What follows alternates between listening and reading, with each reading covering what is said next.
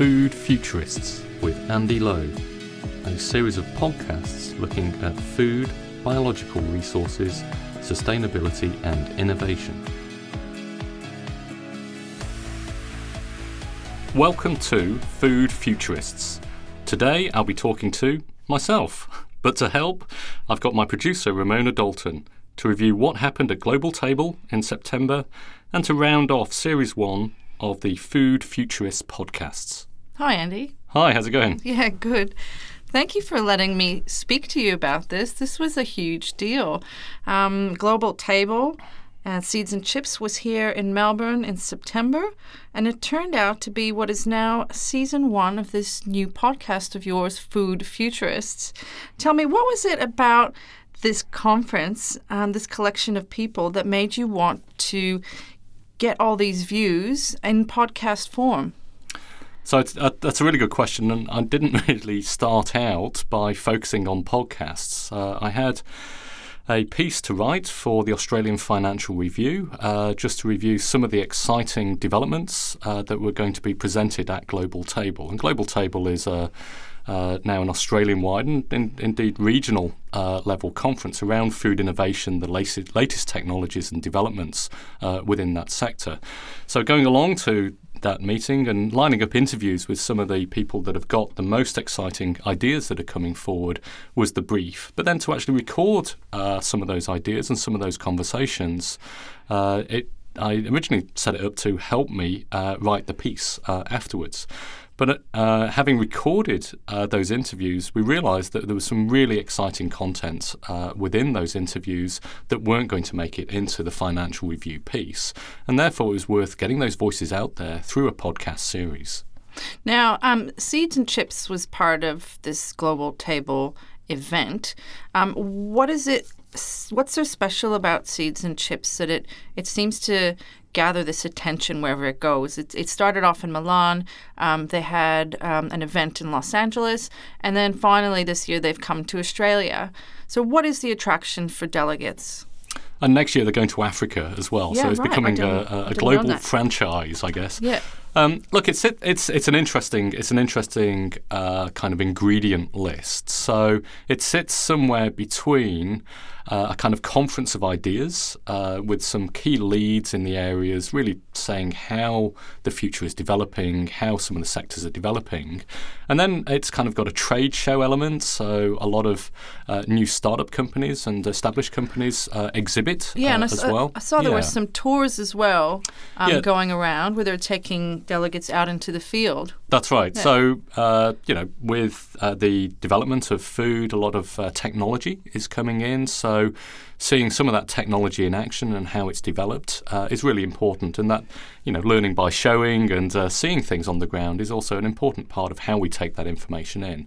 But I think the critical element with Seeds and Chips and the ingredient is getting young people in. So the Teennovators. The Teennovator. Start of every session, you'd have a Teennovator that it would introduce, and these would be people, kids between the age of 10 and 21. I think they're extending Teennovator a little bit, but it was quite motivational to see people of that age with a serious passion for sustainability, and provides a bit of embarrassment, I think, for some of the more established people in the audience and why they haven't done more with their life at that stage. And where do you think this embarrassment comes from? Where does that stem from? Jesus, that 15-year-old has done all that. I'm whatever age I am, and maybe I should have done a bit more. So that's quite an interesting dynamic. So is this thinking outside the square? It's bringing that perspective in, I think, and the critical issue is what the Teennovators bring is this is our future. Don't mess it up. Yeah. This is our future. I've got something invested in this. I know you people out there have something invested as well, but it's around future generations. And that's also brought forward into the trade displays because you've got a lot of startups. So you've got a lot of 20s, early 30s with new ideas. They want to give it a go. They don't care if they fail. And so this energy of youth transcends the whole meeting, which is different to some of the meetings. Would you say there was more startups in this food industry space now than there might have been, say, 5 or 10 years ago? Look, we're going through a really interesting change in the way that innovation occurs within a range of industry sectors. And at the point within food and food production and processing, we're seeing a lot of technology change, a lot of market change. It's a very dynamic area. And so a lot of the big companies are still moving along, doing their same old thing. They've got R&D budgets, but they change slowly. So the innovation ecosystem comes from startup companies that spot a new idea. They're able to get external investment in that. They then take that ready to market. And then some of the bigger companies then spot those and then kind of absorb those into their ideas and areas moving forward. So we are seeing a change. A lot of the innovation is being driven through from startups now, but the established companies are now stepping back a little bit. They're investing in some of those startups, but they're also spotting their next opportunity to move into a market through the acquisition of startups. So I think it is a very dynamic system at the moment. One of the newer companies, or rather the CEO of newer companies that you spoke to, was Thomas King. And he was one of quite a few of the people you interviewed, which focused on protein, meat alternatives. And I guess there were quite a few of your guests on this show who had a lot to say and who were very knowledgeable about the space that they were in with regards to livestock or alternative meats. Would you say that the opinions or the middle ground perhaps shifted a bit during this Seeds and Chips Global Table event? Or would you say that people were perhaps a little bit more stuck to their positions? Look, the whole alternative protein area has been a really interesting debate, really to follow over the last year. So there's a big published study out of the University of Oxford at the end of last year that gave the proposition: what if we all turn vegetarian or vegan? What would that mean? What would that mean for climate change? What would that mean for sustainability of our agriculture industry? Now, there's some pretty bold claims that are made within that study, and some of those are true, and some of those have kind of been refined, I think, over time and through debate. On the back of that, we've seen a number of new companies really come to the fore within that time, and largely companies around plant-based protein, so Beyond Meats, and even cell-based protein as well. Memphis Meats would be another one. So you've seen a kind of whole avalanche of new companies get into that sector. And Burger King, has kind of now rebadged its veggie burger as a plant-based protein burger. Yeah. So you've moved away from vegetarian to plant-based. So the language has really changed around that as well. But the issue is, I think we've seen, as that debate has happened, we've seen a kind of coincidence or collision of ideas. So on one side, you really go from an extreme of everybody should be vegan, or maybe everybody should be vegetarian, or we carry on eating 100 kilos of meat a year, as we do in Australia, and ignore the facts. I think what's happened is that you've had both on nutritional basis, we probably should be eating less meat than we currently are eating in the developed world for a healthy diet. And so we probably need to reduce our meat consumption by about a third for healthy limits. But here in Australia, what's that going to do to the meat and the livestock industry? But that livestock industry is really at the premium end of meat production globally. So that offers and opens up new markets globally as well. So we had a really interesting debate. I think Thomas King really came from a hardcore kind of vegan-only kind of standpoint, even in May at Seeds and Chips in Milan, and came to say, okay, meat is part of the diet because of essential micronutrients and also calorie-dense nature of meat. We heard from Paul Wood, who's director of Dairy Australia, and I think that move towards more sustainable and ethically produced meat is now a strong focus within the industry. I guess it always has been here in Australia, but it's promoted more to fit the rhetoric of the time, the zeitgeist of now. And then we heard from Sandro as well, who kind of reiterated the nutritional benefits of maintaining meat as part of a healthy diet, particularly for pregnant women and various older generations that need that more calorie-dense nutrition. So I think we've seen and through those podcasts, we got a really sophistication of that debate played out. So Andy, we've talked a lot about meat, but your background as an academic is not in the meat space. In fact, your background is in plants, and you are currently Chair of Conservation Biology at the University of Adelaide. Can you tell us how you've come to be in the food space, having come from such a strong plant background? Yeah, so it's true. I'm a chair in plant conservation biology and did a PhD in plant genetics and plant evolutionary biology. Look, I come from an environmental and a biodiversity background. That's really been my training as a scientist. But I think once you understand the domain of science and you understand the issues around that, you understand what is required to put together a logical debate within a scientific area, and you've also had some experience with public presentation and discussion of those ideas in a public forum, you then become better equipped to handle those types of debates on a broader range of subjects into different domains. And so recently my career went more into the agri-food and wine space, which, sustainability is a part of that. I think agri-food and wine is so broad, not one person can cover all areas. You've got things from, plant breeding and genetics through to sustainability, through to markets and understanding, through to nutrition. It covers across on science, health, economy and society as well. So almost anybody that works a little bit in the space would be qualified to enter into that domain as long as they considered the broader aspects of what's going on within the food space. And that's where the debate lies. And that's where the debate lies, and the debate around bringing those voices in of different aspects to a central topic. And that's what's really quite exciting around some of these podcasts, is that we've heard those different voices and we've brought them together around some key themes.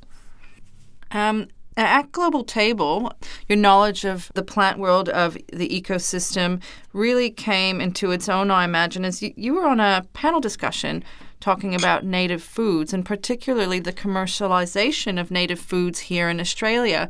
How did that go? How did that go down with the delegates and with the other panelists? It was probably one of the best panel discussions I've ever participated in. It was a really moving discussion. I think, obviously, I'm not Australian. I've got a funny accent, so I come from overseas. I come here to Australia and realise some of the inequalities that have really played out here with some of the Indigenous peoples of the country. And so to hear some of those stories firsthand from people who are still living and have experienced that kind of issue from their childhood was very, very powerful. We saw that played out with the discussion. So that's the context piece for me as well. The leader, Suzanne Thompson from AmFab, made everybody stand up, and we did a dance and a song as well as part of that. What kind of dance and song was this? So they had she had a childhood song that her community used to sing. So she taught it to the audience, and I had to do the didgeridoo. I can't play the didgeridoo, but over the microphone I went, sounds a bit like a dig. Yeah. So it's quite an honour to be asked to do that as well. So that kind of set the context. But as it played out, we had Indigenous leaders that were setting up food businesses coming forward. So a really great example is the Goolwa Pipico. So it's now partially Indigenous owned and getting Indigenous producers involved within that company. But they've got a global market for the pippies and the cockles, which are really sold out of that. But we're seeing from a grassroots level a real development of native food industries right across the country. And I think that's what the panel discussion was able to capture. It's basically said it's happening now. There are multiple players across the nation that are involved in this. And what we need is a kind of benefit sharing framework to help bring that forward. So one of the problems with native foods is development that's not occurred here in Australia, but it's actually occurred internationally of the native foods. And so it's been a bit of a missed vast opportunity, I think, in Australian agriculture. And then also what investment and training is required to bring the sector forward in that space, because it's generations behind some of the domesticated crops that we already grow here, things like wheat and canola. And so we need to be developing those resources and need to be developing those seeds so that we can produce native foods on a scale and cost effectively as other crops. And then, of course, the domestic uptake of eating and loving and enjoying these produce. Yeah, so that's an important piece. So, getting to know the produce, getting to know what it is, learning the names, learning what to do with it. So the interesting dynamic there is that a lot of these products are probably more well known internationally than they are here in Australia. So Kakadu plum, there's a cooperative now in the Northern Territories that represents 80% of all Kakadu plum producers. They export almost all of their produce to the US, where it's taken up as a functional food because of the high vitamin C and antioxidant content. Do they call it Kakadu plum in the US? They do call it Kakadu plum. I'm reminded by Howard Yana Shapiro's interview with you, and he said an anecdote about the kiwi fruit and how originally it wasn't called the kiwi fruit, but it was something which was named that way by a woman somewhere in the U.S. and thought, well, this will sell better. Yeah. So I just wonder if as part of the whole discussion around commercialization and people becoming more comfortable with native foods here, how much you think that comfort comes with maybe reframing, and what's the likelihood of that actually happening here in Australia in that form? That's an interesting discussion, and it's a bit fraught with some other issues as well. So let's take Kakadu plum. So that's a common name that's been applied. So Gubbinge would be the traditional name for Kakadu plum. Gubbinge? By some communities in the Northern Territories. So obviously that's probably not an easy name to understand or associate with a food. Yet it has cultural integrity. Yes. And so that idea of cultural integrity, using the name for foods that were originally given by the communities that recognise and develop those as food, is a very important piece. But whether that name then gives maximum market access for the product on the global stage may not be the case in all areas. So, look, we're going to have to find our way through that. That's not an easy debate or issue to solve probably in 20 minutes. No, probably not. We can try. Now, there were a lot of high-level speakers like Howard Yana Shapiro at this event. Who would you say was your favourite? Look, there were some really good speakers. I really enjoyed the debates. Also, doing so many interviews, we did 12 interviews over the 3 days, which really allowed us good access and discussion with some of those key people as well. But the opening talk, really by John Kerry, was pretty amazing. I mean, to see a statesman of his experience talk about some of the key issues that are facing the globe and societies in a way where you can feel his kind of political, he gives an insight into some of the problems with politics that get in the way of doing the right thing. And, he didn't call out Donald Trump by name, but he called out Donald Trump by action. And to do that is so much more powerful than just a vulgar bashing of somebody we know probably isn't doing the best thing for society or the globe in general.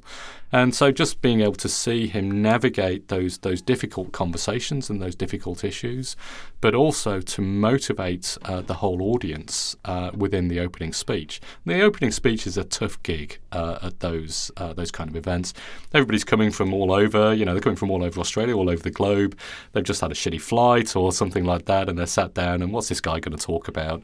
And he stands up there and talks for an hour with no notes, and by the end of it, the whole audience is focused on what global smile on your face. It's just like, wow. So, if I was to have done one interview, it would have been with John Kerry. It would have been maybe next time. Maybe next time. That's right. Oh, wow. I can just see everybody in the audience as you're describing that just slowly start to kind of move. That's right. It wasn't one thing. No. And it was like, and here's another thing, and here's another thing, and here's another thing. And by the end of it, everybody's kind of standing up and clapping. And it was pretty amazing.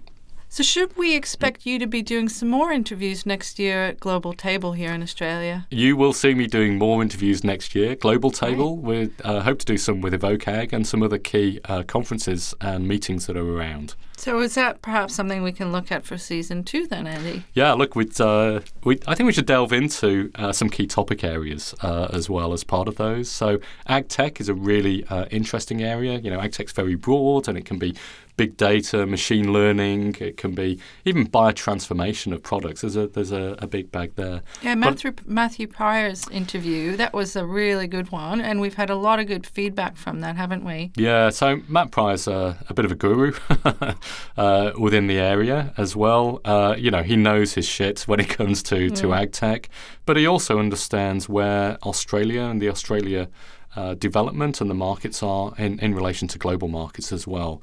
So being able to talk to him where he can place where we're at in a global context, that was really interesting to understand that.